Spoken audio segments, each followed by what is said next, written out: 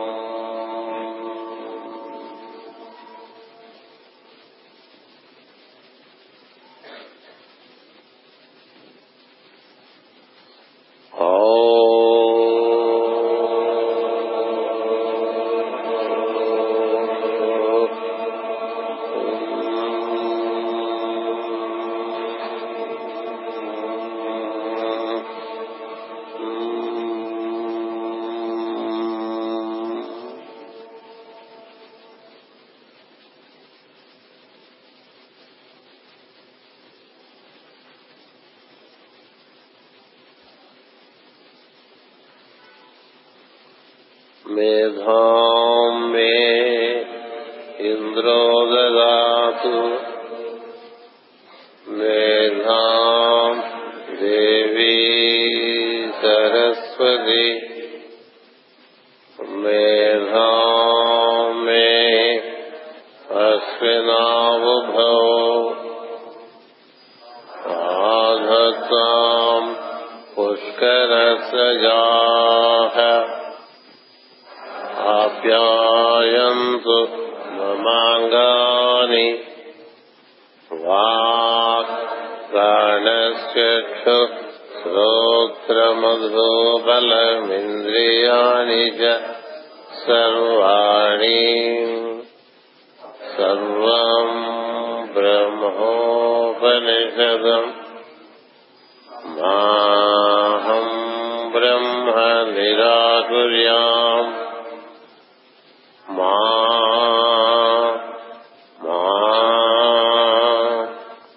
బ్రహ్మ నిరాకరోతు అనిరాకరణమస్తు అనిరాకరణమస్తు తదాత్మని నిరసేయ ఉపనిషత్సు ధర్మాః ఏ మయే సంతు తే మయే సంతు. ఓం శాంతి శాంతి శాంతి.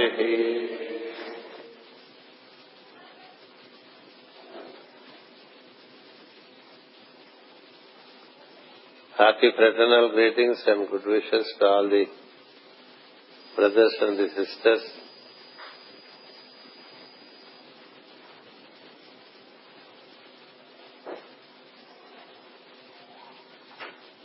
As Puranjana entered into the Pura, called the city or the human form, he tried to make an understanding of the form. First of all, he noticed the eyes. The eyes which enable him to relate to the light and also to relate to forms. Then he noticed the nose, which is enabling inflow and outflow of air, and the related smell, the fragrance, which is an aspect of the earth. He also noticed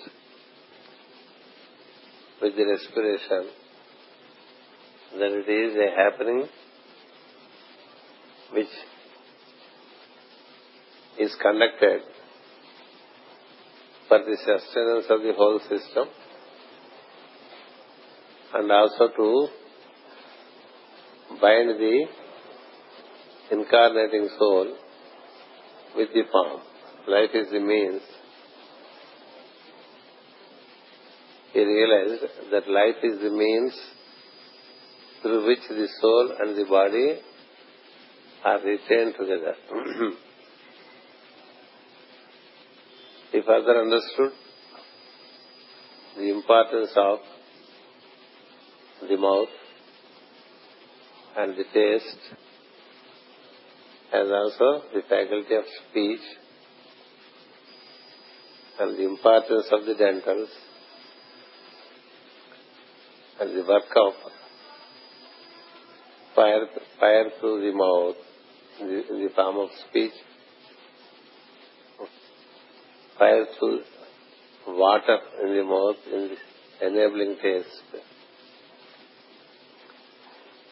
and also realize the air functioning through the nose,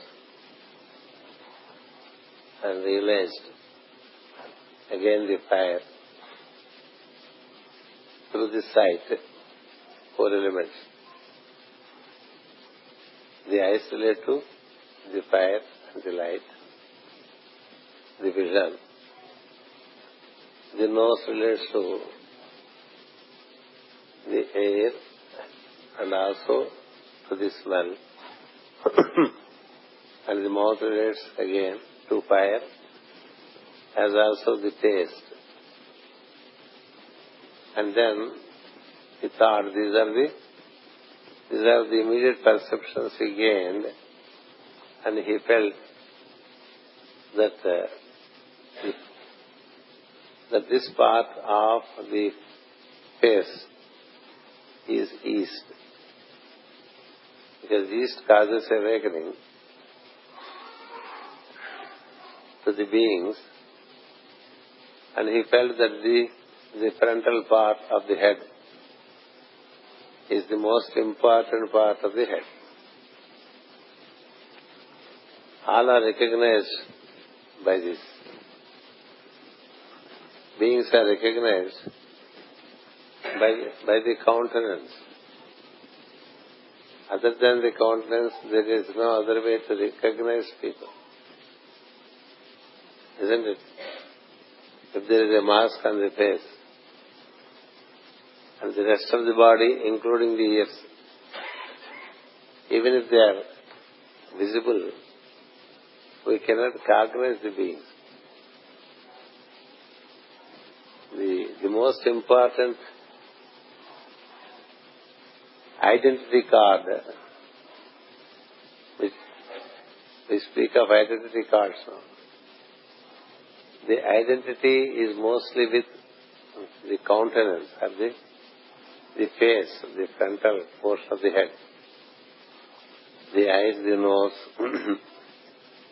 and then the voice. Even if you don't see the person, if you know the voice also you can recognize. If you see the eyes, you recognize. But if this most important part of the body, if this is hidden, then there is no way to identify.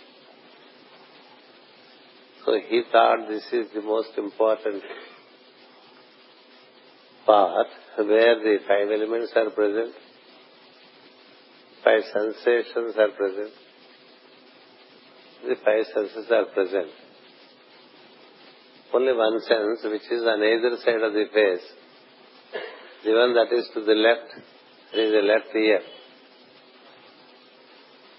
If you stand to the east, if you stand facing the east, to your left it is north, to your right it is south.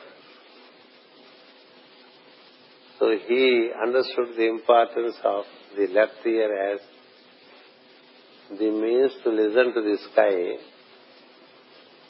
by which he receives messages from the subtle world.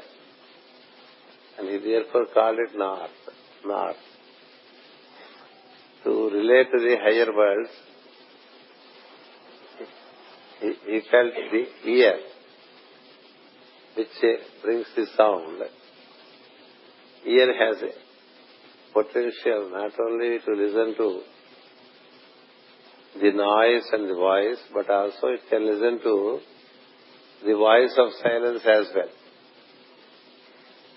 The voice of silence. All senses have their subtle perceptions also.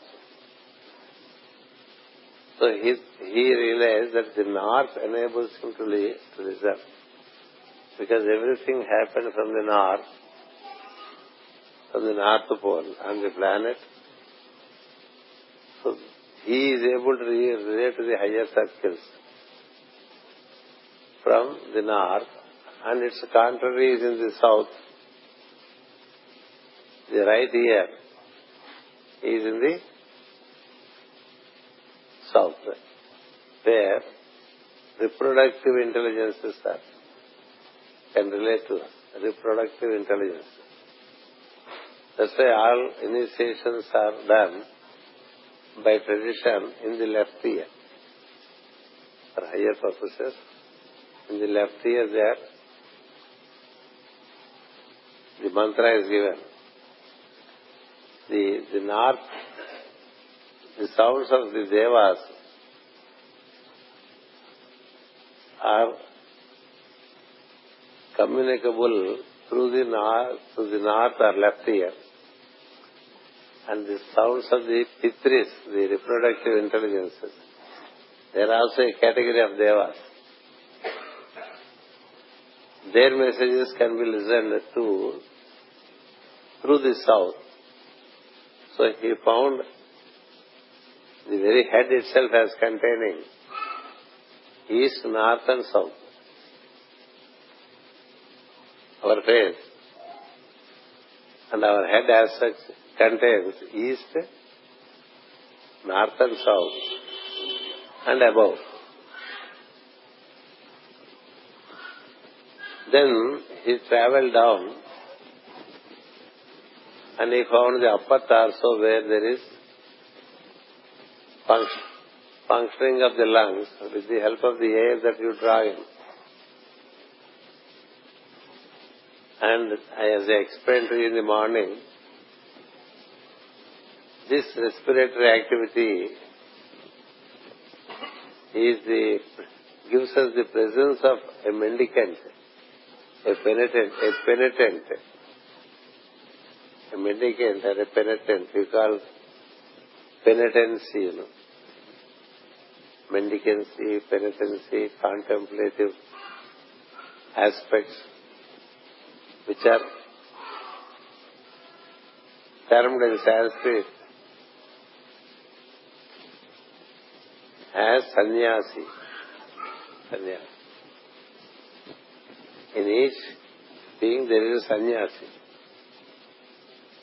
because it conducts in a rhythmic manner the inhalation and exhalation. Eventually, it is this principle in us which helps us to relate to the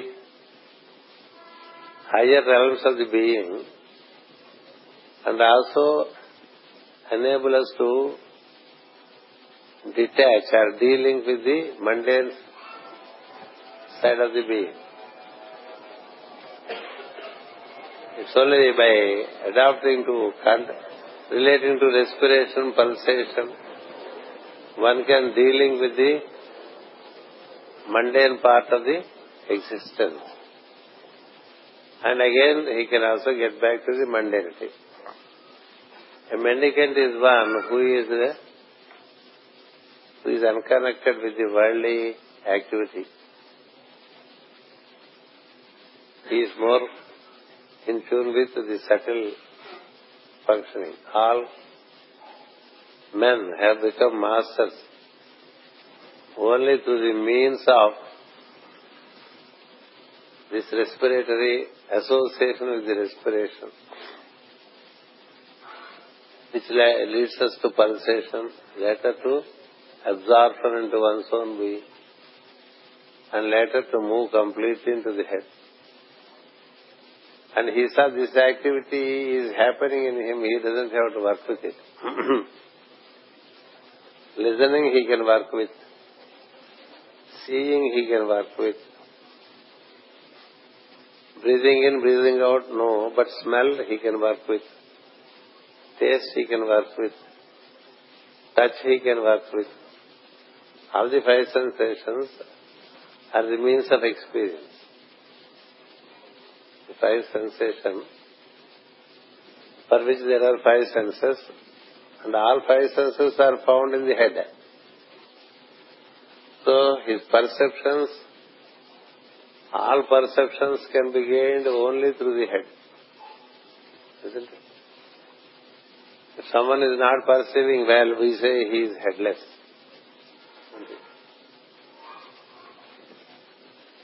If someone is not able to grasp, we say, don't you have the head? Like that. The head is not just a sphere kept on the neck. Head is the perceptive agency, the agency of perception, and it has fivefold perceptions. So that part is fine, but then he found the one activity is, it is the respiration, it is flowing down into upper torso, coming out again through the nostrils, again going into the upper torso and coming out. And it has nothing to do with your proposals. It has nothing to do with your proposals.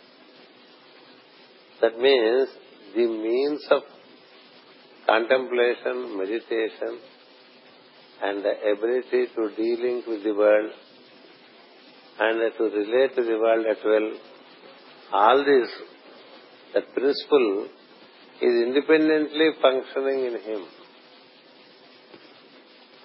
So we gather here in the morning, we explain so much about this mendicant who exists in us. It is, we also know through so many seminars and meditation that it is the means by which we can be mendicants. Mendicancy does not mean beggary. Mendicancy means a dispassionate attitude towards the world because he is passionate about the subtle world. Passionate. When you are passionate about something else, the other passions don't exist to us. Is it not? When we are with wisdom, with passion, we don't think of other things. So among all these passions, the most passionate thing is to a disciple is the activity of respiration, because it is a round-the-clock happening. It is 24/7 happening. Others have rest. The eyes rest, the ears rest, the mouth rests, all other senses they rest, the mind rests, but not the respiration. It has such a different dimension. That's why it is said to be the penitent or the mendicant in us.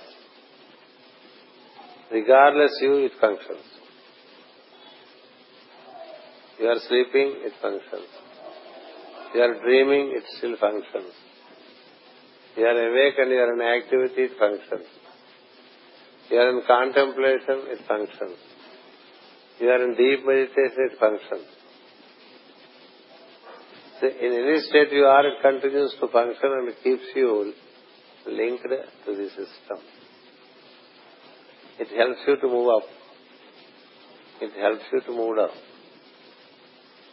And it helps you to experience expansion and contraction.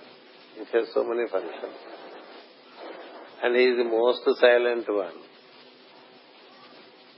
The most silent one is the most active is the most silent.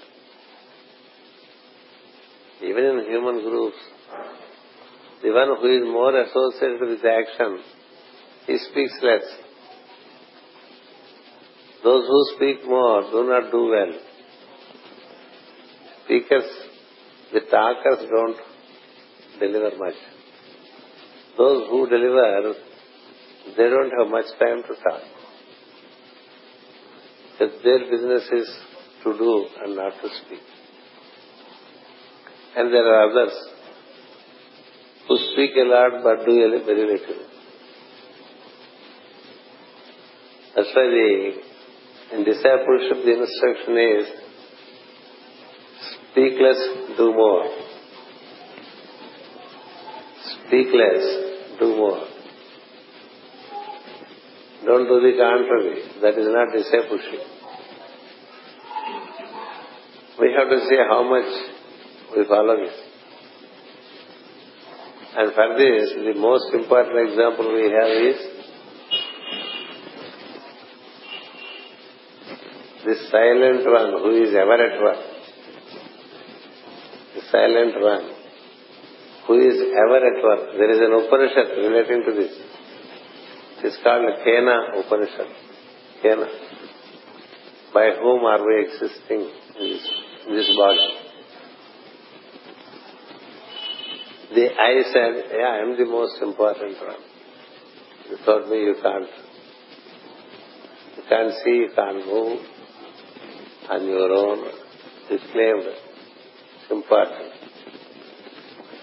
The ear claimed it's important.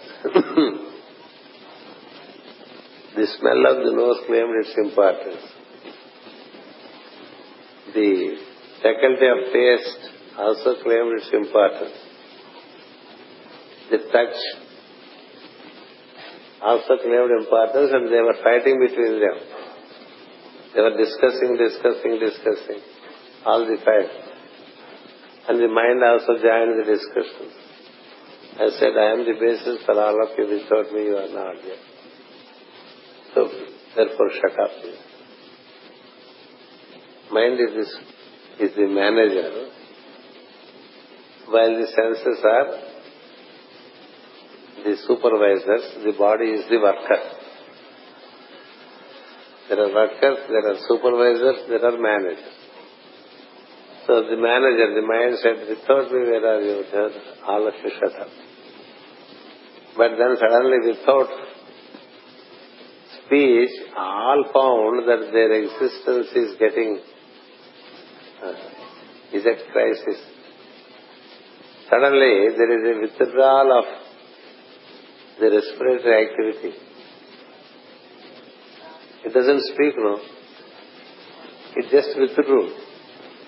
When it withdrew, the five senses and the mind, they felt debilitated, devitalized, and even to the point of death. Then they understood that it's not we that are important. The mind and the five senses and the limbs of the body, all of them are functioning because of this silent one in us. Silent one. It is because of him. All are at work. If it disappears, everything disappears.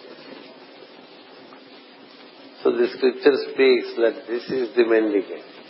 We have to associate with. So why do we go to monasteries and stay 40 days silent?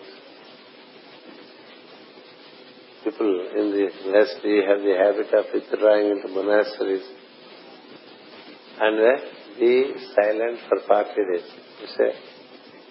It's a discipline. A 40 days silence. What is it that you find in silence? In silence, you realize the presence of the respiratory activity. Silence by itself has no meaning. The silence reveals a silent activity in us. A silent activity which is not done by you, but which is happening in you. That is why it is called Kriya in the yoga. Kriya. Kriya means action. It is the true action on the basis of the peripheral actions of the mind, the senses and the body happen. So it permeates the whole body, and it has led Puranjana, the citizen, down into his upper torso, and he found the activity is being conducted not only in the upper torso, but not only in the head, but also in the upper torso. He realized the importance of the 7 orifices. Among the 7 orifices are in the head. The 2 eyes, the 2 nostrils of the nose, the mouth, and then the 2 ears, 7 orifices. Then he wanted to know what is the functioning of the other 2 orifices which are there in the city. So he travelled down under.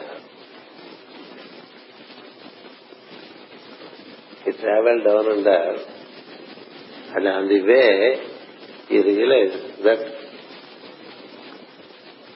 the functioning of the air is in the upper torso, and the functioning of the fire is much more perceptibly felt in the lower torso. The fires of digestion, they are called Vaishvanara. The fire that causes birth, growth and all that, and nourishment. The same fire is in the stomach. If this fire is in the stomach, all that we have taken in is transformed into energy.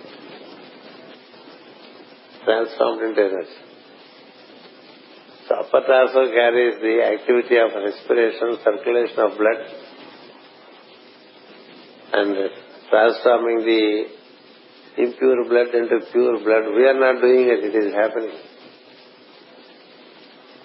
So also the digestion, we are not doing it, we only know how to eat.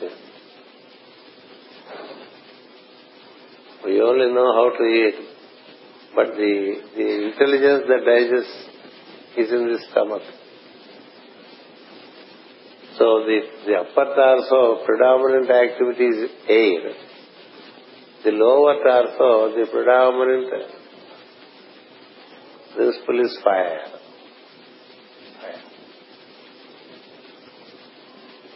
Today in the modern world, the so-called civilized humans, their digestion is at stake. No good digestion. 80% of humanity is constipated, according to Master Jalkur. 80% of the humanity is constipated, and most of them are in the civilized places. It is only the civilized humanity that does not defecate completely and does not defecate on a daily basis. A tribal is much better with it. The one who lives in the forest, he has much more lung power than us. He has much more digestive power than us. Because all his activity is very manual. He is not dependent on machines. So therefore his lung power is increased, his fire power is increased. They can walk from one village to the other. For us to go to Jagadamba, we need an auto, a 3-wheeler or a 2-wheeler or a 4-wheeler.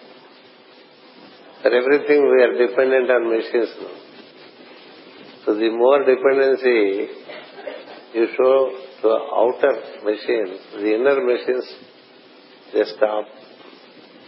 They gradually become lethargic and they do not work. If you go by bicycle to the office, the fire engine is much more than if you go in an air-conditioned car. Air conditioning has an impact on our capacity to resist the weather. And added to that, when you don't use the organs of action, the fire does not generate.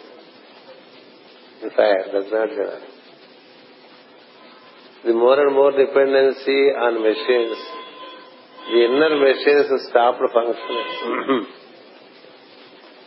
So that apart, he found that in the lower torso also there is activity which the fire conducts by itself.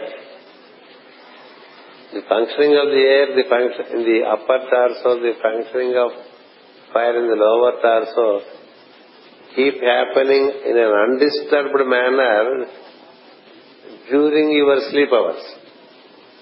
By our sleep hours. In our sleep hours, the activity of air is undisturbed. Because in our wakeful hours, we disturb it with our thoughts.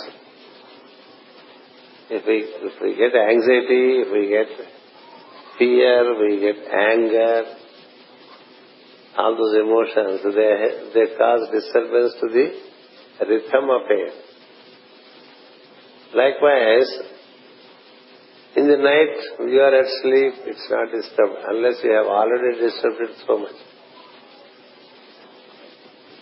Then in the stomach, the digestive activity, the fire conducts throughout the night, you have nothing to do with it. You don't have to make extra effort to digest. The fire digests. So the air, the water and the matter that you take in, they are all taken care of in the lower torso, the digestive system, transformed into energy and transmitted to all limbs of the body. So he felt that the three parts of his body, the head, the upper torso and lower torso, one relates to light of awareness, another relates to air, another relates to fire. That's why if you see fire ritual, we say Agnaye Namaha, Vayave Namaha, Suryaye Namaha, Prajapataye Namaha, like that. There is an order. Agni, Vayu, Surya. Surya means the light that comes through the sun. So the head representing the light, the upper torso predominantly field of the activity of air, the lower torso predominantly the field of the fire. Then he went down and up, where it was all very dark, very gloomy, where there are no sensations as such. The five senses in that area find their nemesis. There is no sight there. You can't smell what is there near the orifices. With the help of your nose, you cannot smell the urine and the stool you carry in your body. Do we? We cannot see. We cannot hear anything about them. We cannot hear anything about the status of it. We cannot smell. We cannot taste. Isn't it? And we cannot touch it. So that area which is at the anus, which we call the colon, the urinary tract, or the defecative tract, that's the area where you have no perceptions. So it is called the West. Contrary to the East, where the perceptions are very high, the perceptions are very high in the head.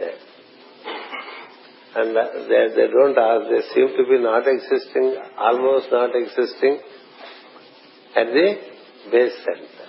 That's why he thought contrary to the East, it is the West. The West. And in that West, there is no activity of senses as such. They're beyond. Beyond because they are it's a dark area. It's a dark area. Where you have the organs of defecation and urination. Number one. And also an activity of sex. Activity of sex. That's the reason why sex activity is seen as an activity by which your awareness depletes. Excessive sex activity results in a depletion of your perceptions. You tend to be a dull head.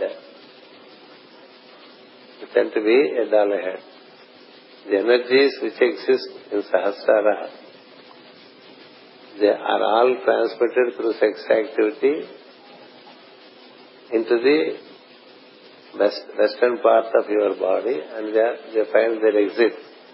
When this activity is excessive, the capacity of the brain depletes. Perceptions become dull.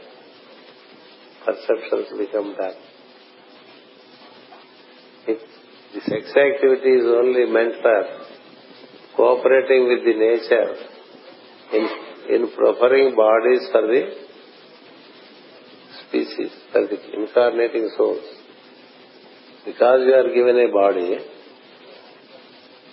you are repaying your debt to Pitris by proffering body to another. So it is an ordained duty which you perform, and it should not be seen as an eternal source of pleasure. If it becomes an eternal source of pleasure, it degenerates.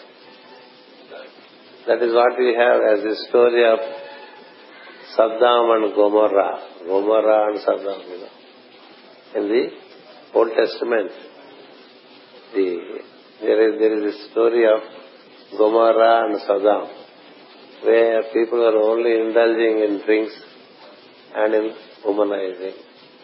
As a consequence, the whole city was destroyed. So this city of us, which we call the human form, the more the indulgence into sex is, the more it is destroyed. The energies which are meant to move in a harmonious manner from head to foot, when this sex activity takes place, then there is wastage of energies. Neither head is supplied energies, nor the feet are supplied energies. It destroys the whole city. We have that story in Old Testament. In fact, there are many, every civilization has stories of destruction coming through indulgence. So the West in us is seen as a place of indulgence as well. Not only a place where unclean things are, it's a drainage system over there. That apart, it's also a place of indulgence. Indulgence is seen as, a place of indulgence is seen as a snake pot. A snake pot. In Sanskrit, they call it Bhogavati.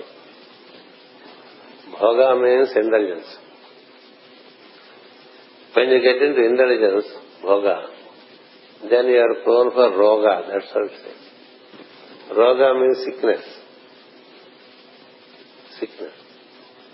If you don't enter into the field of Bhoga, you don't have Roga, and you stand a chance for Yoga.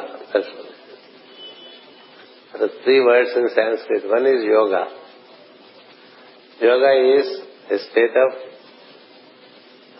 synthesized, integrated, balanced energy.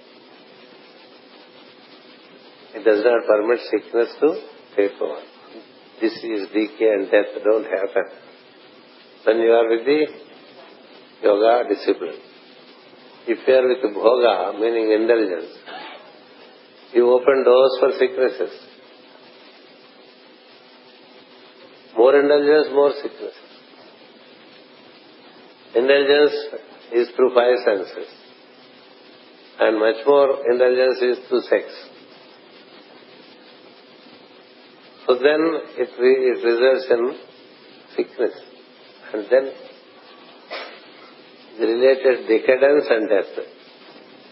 That is why it has to be moderately utilized, only to cooperate with nature's plan. That is the original understanding of sex. So Puranjana understood that also. All this education should be given to the children even before they really step into life. What man is, how man is, the form of man is constituted, how are we to relate to it, this manual, what we call the science of man. When this is not well informed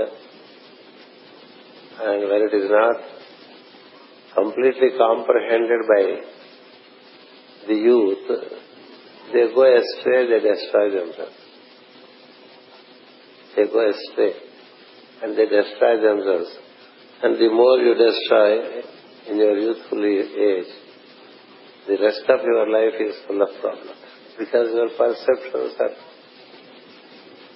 very dull. In civilized communities, people are not able to improve their brain power. More riches, more material, less perception. Today if you see, it is Asia that is supporting America. Why? Because too much material, too much indulgence, no studies, no universities are occupied by the students of the civilized communities. Rich men's children don't study much. Because they are into indulgence. When you are indulgent, the brain doesn't function. So he realized that this is the danger in the West of his own being. So where should you stay to be highly perceptive? You have to stay in the head. You don't have to disturb the activity of the air in the upper torso or fire in the lower torso. If you carry the knowledge and function in tune with the law, the air and fire function according to their rhythms. By your lack of understanding, by our lack of understanding, we also interfere with the functioning of fire to start with and air later. The first damage is in the lower torso. It starts with indigestion. Indigestion, pot bellies. Pot belly is an indication of substandard health. Because it is not, the palm is not intended to have a pot belly. See that picture, See the palms of the master. They don't have pot belly. But we have. That means our activity is distorting the natural form as such. Pot belly means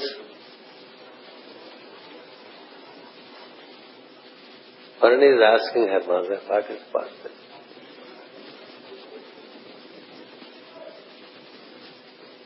The waistline is most important to ensure proper form. And the waistline will not be in proper form unless you use the physical body adequately. Better walk than go by motorbike or automobile. Since we don't do that, weekends we used to go up the mountains and then we do excessive jogging and so many kilometers of walk All this has become necessary because the physical body is not actively used as it should be used. I told you in the morning what Master Maurya said. 15 minutes morning stroll, not a brisk walk. 15 minutes normal walk. 5 minutes conscious respiration. And doing your work by yourself and not depending on others. That means if there is something over there which you have to fetch, just like I did it now. I told Navanitam to open Bhagavad Gita. Instead of telling him to go and open the Bhagavad Gita, if I myself go and do it, it is good for the farm. Normally, the managers in the upper strata, they have assistants to help for everything. When you have assistants to help, you tend to be round some.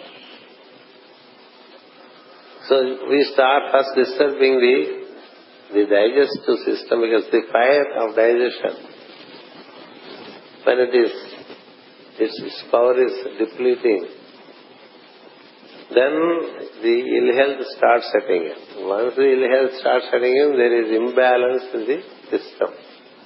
When there is imbalance, then there are gases and disturbances. And the lack of fire also contributes to lack of swift distribution of blood circulation. So slowly the impact comes on the heart. A lazy man brings more impact upon the heart. An overactive man also brings impact upon the heart, which is in the upper task. So disturbance to fire causes to disturbance to air, and together they cause disturbance to perception. So the cause of disturbance is in the down under, in the west of the being. It can totally pull down the being and bring in ultimately an Alzheimer's sickness. Today Alzheimer's is so high. Meaning, after some age people are so very forgetful. They don't know who he is the person. He cannot recognize his partner, he cannot recognize his children, he cannot recognize anyone. Why? Because the awareness in the brain went abroad. It is depleted. So this is an important aspect which he realized. And he said, okay, now I understand. Then he understood about the importance of legs. The importance of legs, the scripture speaks very beautifully. It says,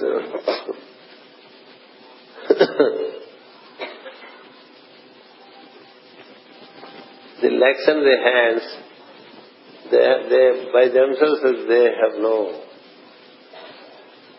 activity. They are like the blind ones. The hands and the legs, they are like the blind ones. They follow the instructions given. If you say, walk to the split center, if you propose walk to the split center, the legs take you to the split center. If you say, let me drink some water, the hand brings water to the mouth. So that's why the scripture says there are two blind ones. They do not talk. They don't have any perception of their own. The leg will not decide how it should work. They cannot talk, and they represent as the carriers of the form. Just like the wheels of the automobile. The wheels of automobile move according to the accelerator you use, the brake you use, and the steering wheel that you use. The wheels are blind. The wheels of the automobile are blind. Likewise, the legs relating to the form, they are blind, they are motored by the mind. So the scriptures say that they don't talk. They don't talk. And then they do not see. They only carry according to the orders received from the indweller of the form. Who gives orders to them? To the legs. The being in the form gives order to the legs. If the being is not in it, then they don't move. If the being is asleep, they don't move. If you are not in the automobile and press the accelerator, the wheels don't move. So they have no independent intelligence. They are the carriers and the blind carriers, if you want. Wherever you wish to move, they carry you. They are like the slaves, that's all. They are like the slaves. The organs of action, namely the legs, they are like the slaves. And then there is another blind one. He does whatever the indweller says with the hands. By themselves they don't work. If they work by themselves, here is a proposal. It means your sickness has gone too far. Sickness has gone too far that always they shake, and you want to make a signature, but then it shakes. Nervous breakdown. It's a sickness. So the hands and legs, also he noticed them, they are like the servants, the poor servants. You cannot mistreat these servants. You cannot ill-treat these servants, then they cause problems to us. It's only your ill-treatment that enables any of these parts of the form to become dysfunctional or get into a subnormal state of function. This he has understood. And then he ultimately found one important principle in the form, and that is what is called a sharp needle. A sharp needle. A needle can be utilized to prick others, isn't it? A needle can be utilized to knit things together, isn't it? To knit a torn cloth, a needle is useful. A needle with thread, you can knit things together. It is a cementing agency. It is also a hurting agency. That's what the scripture says about the mind. The mind can cement. The mind can damage the surroundings and receive karma, which in turn damages him.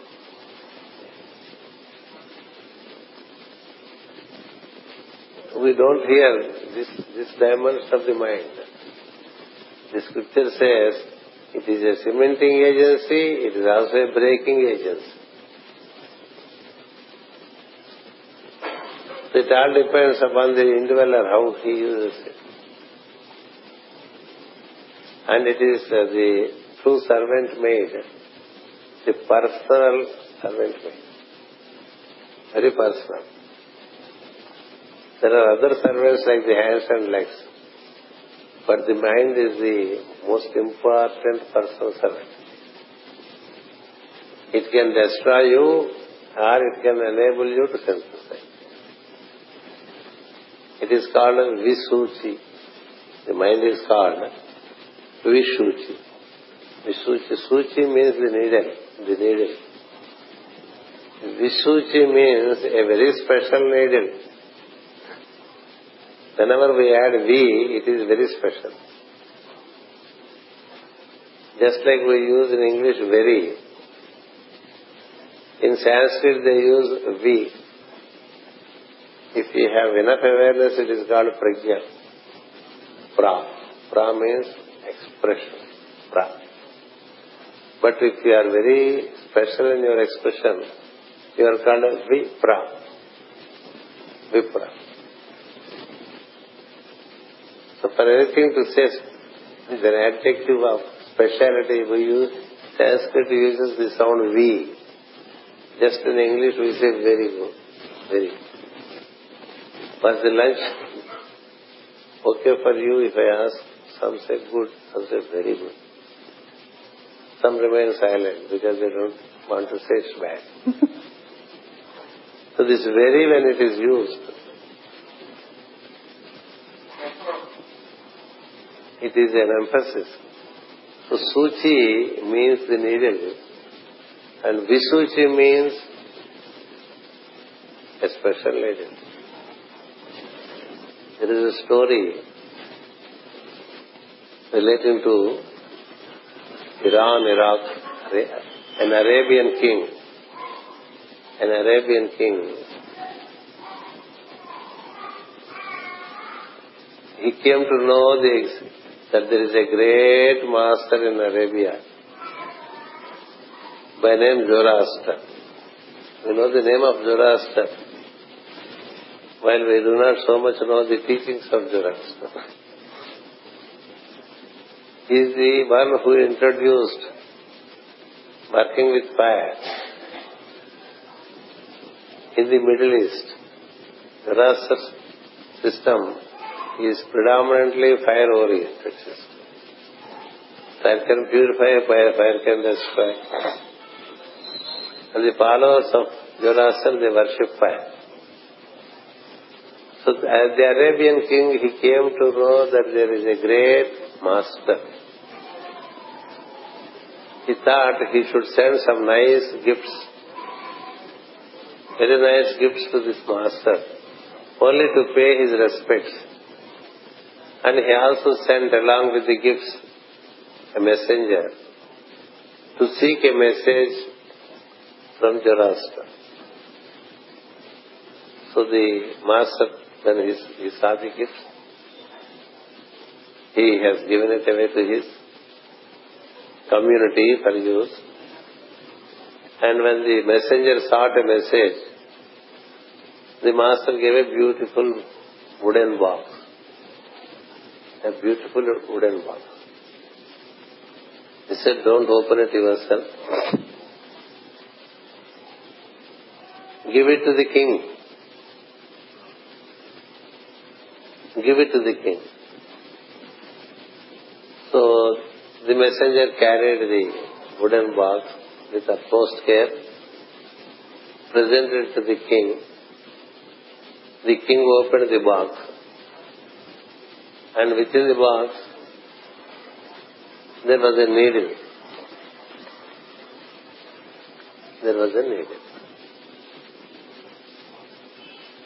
Normally to the king we have to give something which is valuable, no?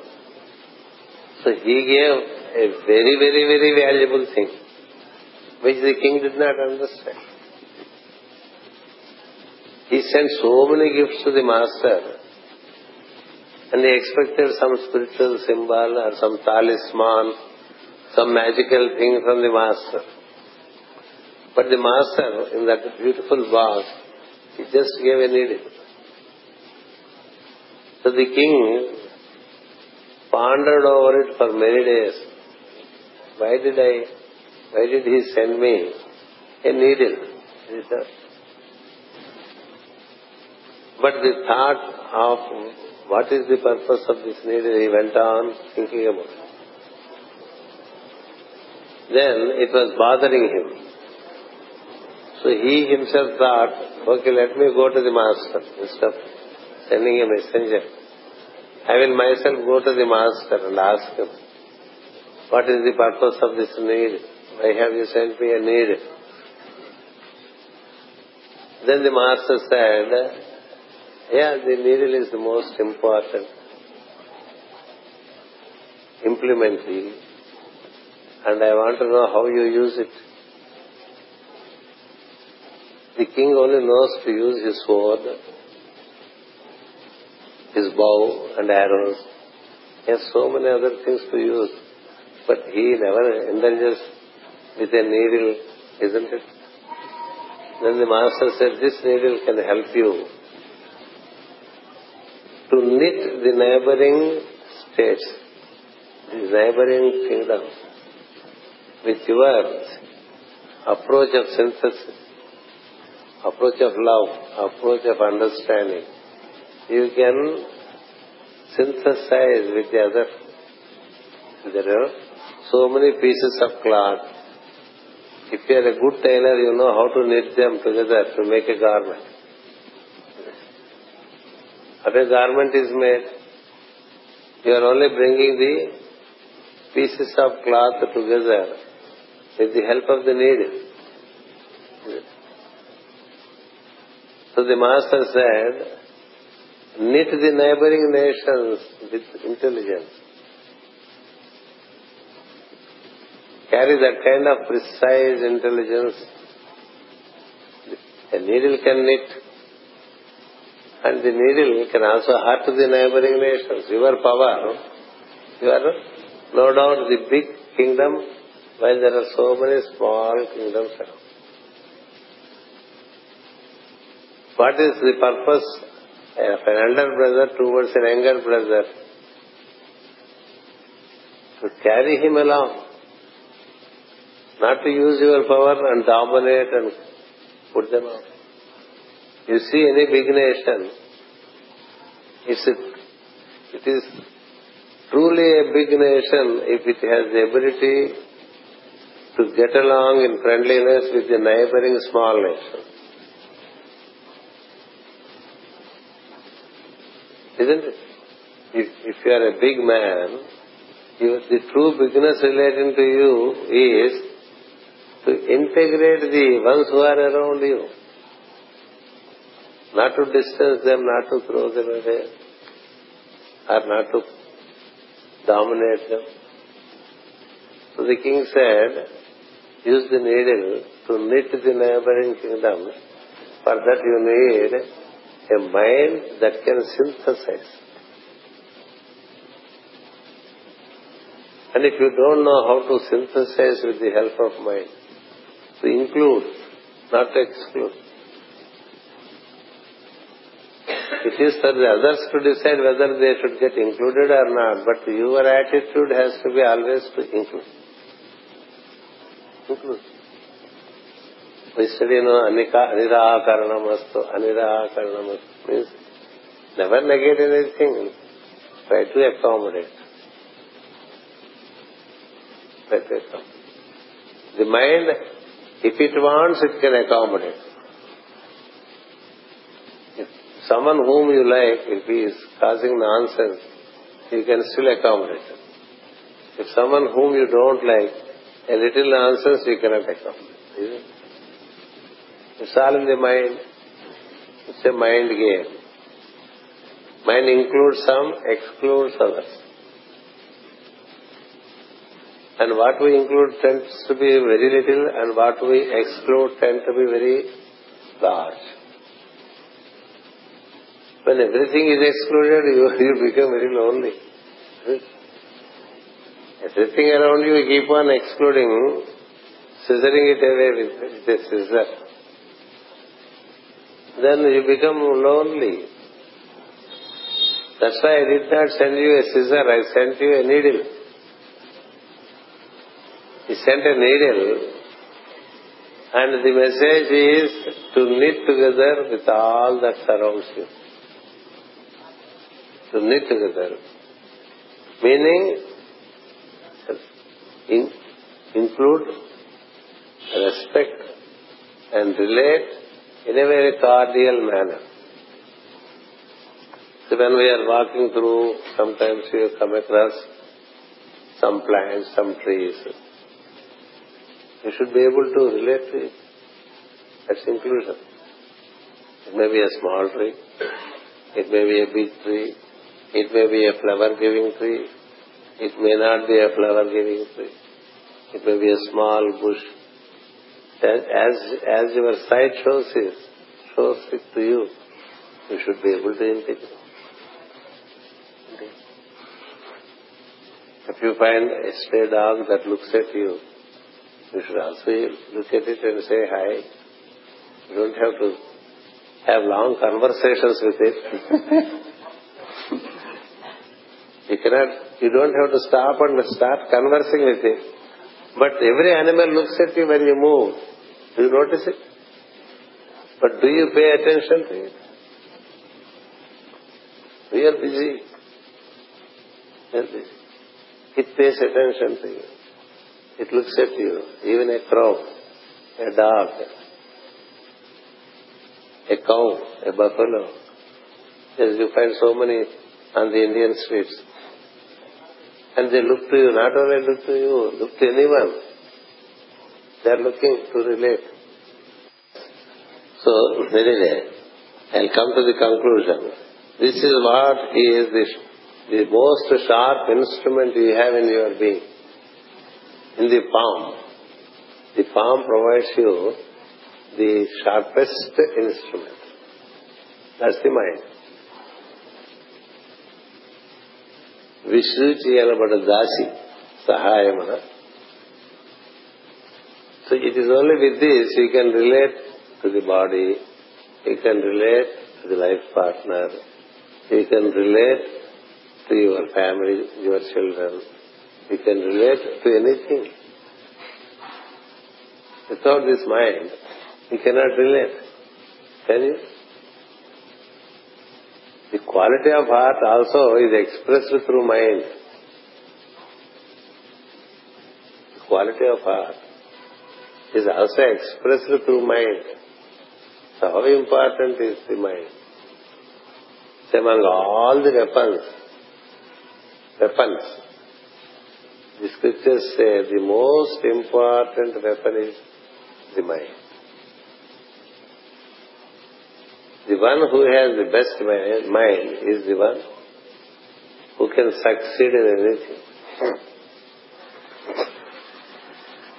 And we are all mind-born beings.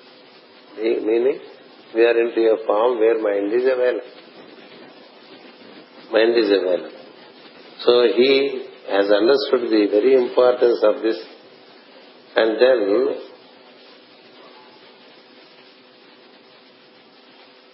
by his association with the form, the self-will started functioning, meaning what to do, what not to do. It is the only way by which you know the very purpose. The will, why have you come into the form? To fulfill the unfulfilled aspect of your being. That is always held in the buddhi, which emerges along with the mind in a human being.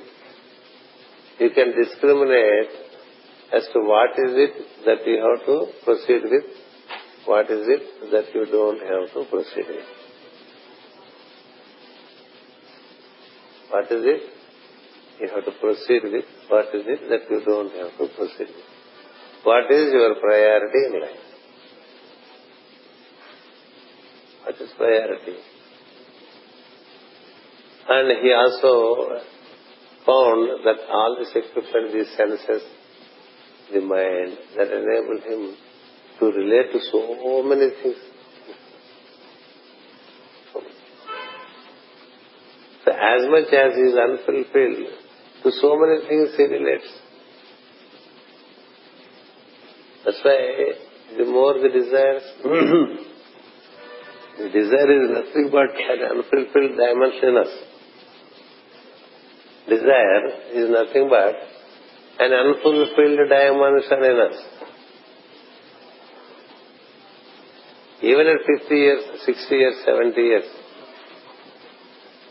a man or a woman in his 60s or 70s, would he have same attitude towards the other gender as he would have in his 20s and 30s?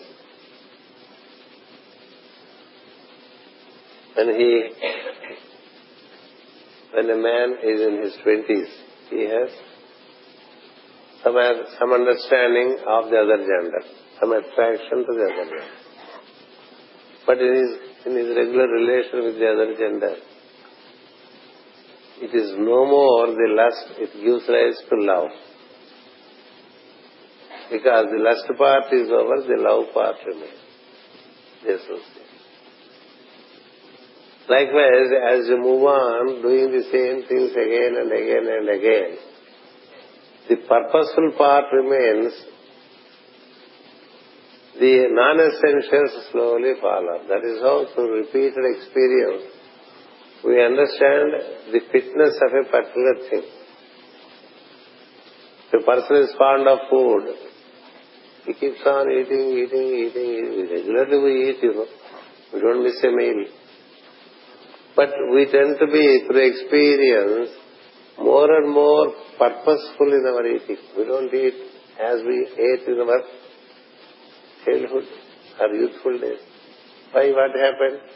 It's enough. I don't have to run for a pizza. Do we? It's enough. I don't have to run for a ice cream. I don't have to run for food. I manage with what is there.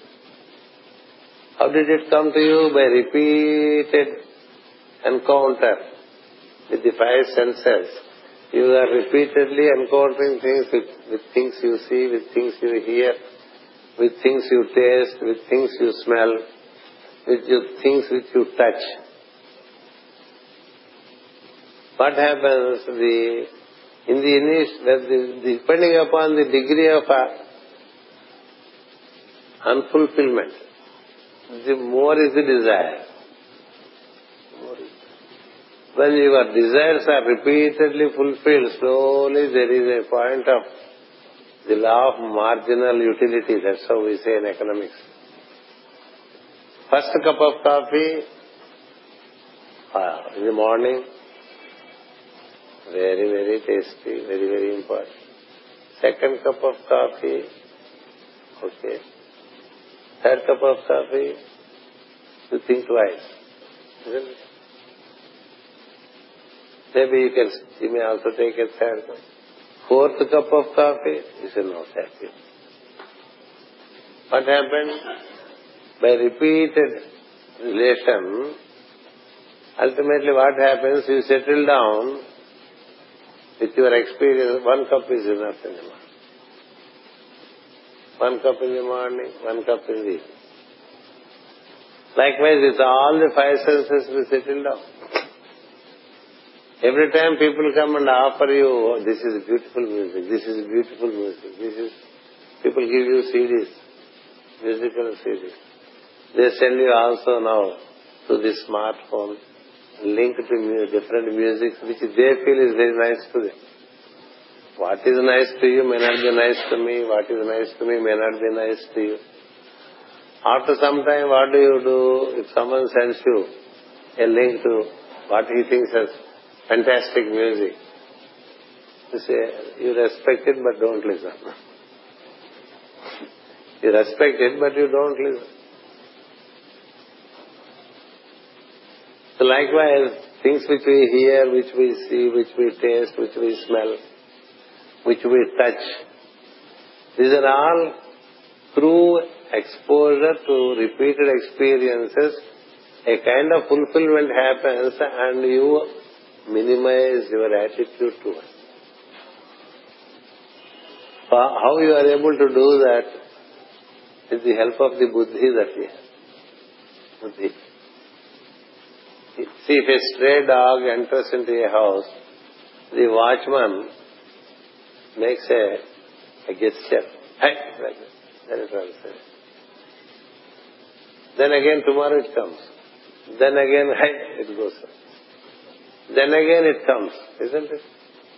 A stray dog, it keeps coming, only when it is negated it goes away. But it is not so with a man. If a beggar comes, you say, no, please, don't come. He comes again. We say, no, please don't come. He comes for a third time. We say, no. Then what does he do? He knows that in this house he doesn't get anything. He won't come here. Is it? Why? Even in the beggar, the discriminative will is there. He knows which house gives, which house does not give. Because he is a human being. So this discriminative will is there, and then the synthesizing mind or dividing mind is there. The five senses are there. The five sense organs are there. He has seen the five elements are at work, and he understood certain things function in him, silently supporting him like the air in the upper torso and fire in the lower torso. So he realized what it is to be in a form. He felt for the first time that he took the right decision entering into this form. You don't have so many facilities in other forms. Above all, the ability to comprehend and ability to manage other forms. Man can easily manage a wild animal. He can easily relate to a mountain, a river, a valley, a forest, a garden, anything he can easily relate because he has a sharp faculty called mind and a discriminative faculty called buddhi. So he is well settled now, and he said, okay, let me start. Let the game start to fulfill the unfulfilled part. So that's how the journey starts. And we continue on day after tomorrow. What did he do with such an understanding? Of course, it only means he thoroughly read the manual. He thoroughly read the manual relating to this human form, human machine, and he starts using it. So when it comes to usage, according to his understanding or lack of understanding, experience and lack of experience, some things he does well, some things he does not do well. It is a normal story. What did he do in this story? We will continue when you come back from the tour to a very mysterious caves which we have very nearby. These Bora caves, we call them, the formations inside are very pristine. Very pristine formations, and the cave is huge. Luckily it is lighted now. Earlier they were using kerosene lamps. He had to smell a lot of carbon. But now they are lighted. No bad smell inside. And it leads you into deeper side of the cave where you have a water flow, a river flowing. You pass by it, then you find within the cave a mount. And on the top of the mount, there is a Shivalingam. Very pristine. Very pristine. And in olden days, it was over there, the people were doing penances. There was no electrical light, but they were living there, they were doing penances. Around Visakhapatnam, there are many forest areas, and also some little hills, which are very, very, very sacred. So among them, this is mysterious because it is a cave. Actually, Visakhapatnam is blessed with two hills, which are in a conical form. Conical form. Like pyramids, natural formation. One is at the south, another is at the north. The true Visakhapatnam is from that to this. conical formation of hills. 10 kilometers this way, 10 kilometers this way. In the middle is Vishakhapatnam. They are like two sergeants at arms, guarding, protecting this town of Vishakhapatnam. They are also of great consequence. But these Borra caves, which are deep down in a little forest we have, you come back with much impression, and you can relate to it that within the cave temples of your own body, there are sacred places where you have the egg-like, pristine forms giving you life. In you also.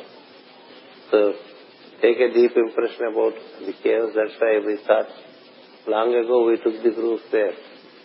Don't think you have already seen, so you don't have to go. Even if you have seen, this is a place where you have to make a repeated relation because it impacts you. It has a purpose. And the place is now well organized. And therefore we don't meet to know what this Puranjana or the citizen, what did he do with the pound. We continue on Thursday.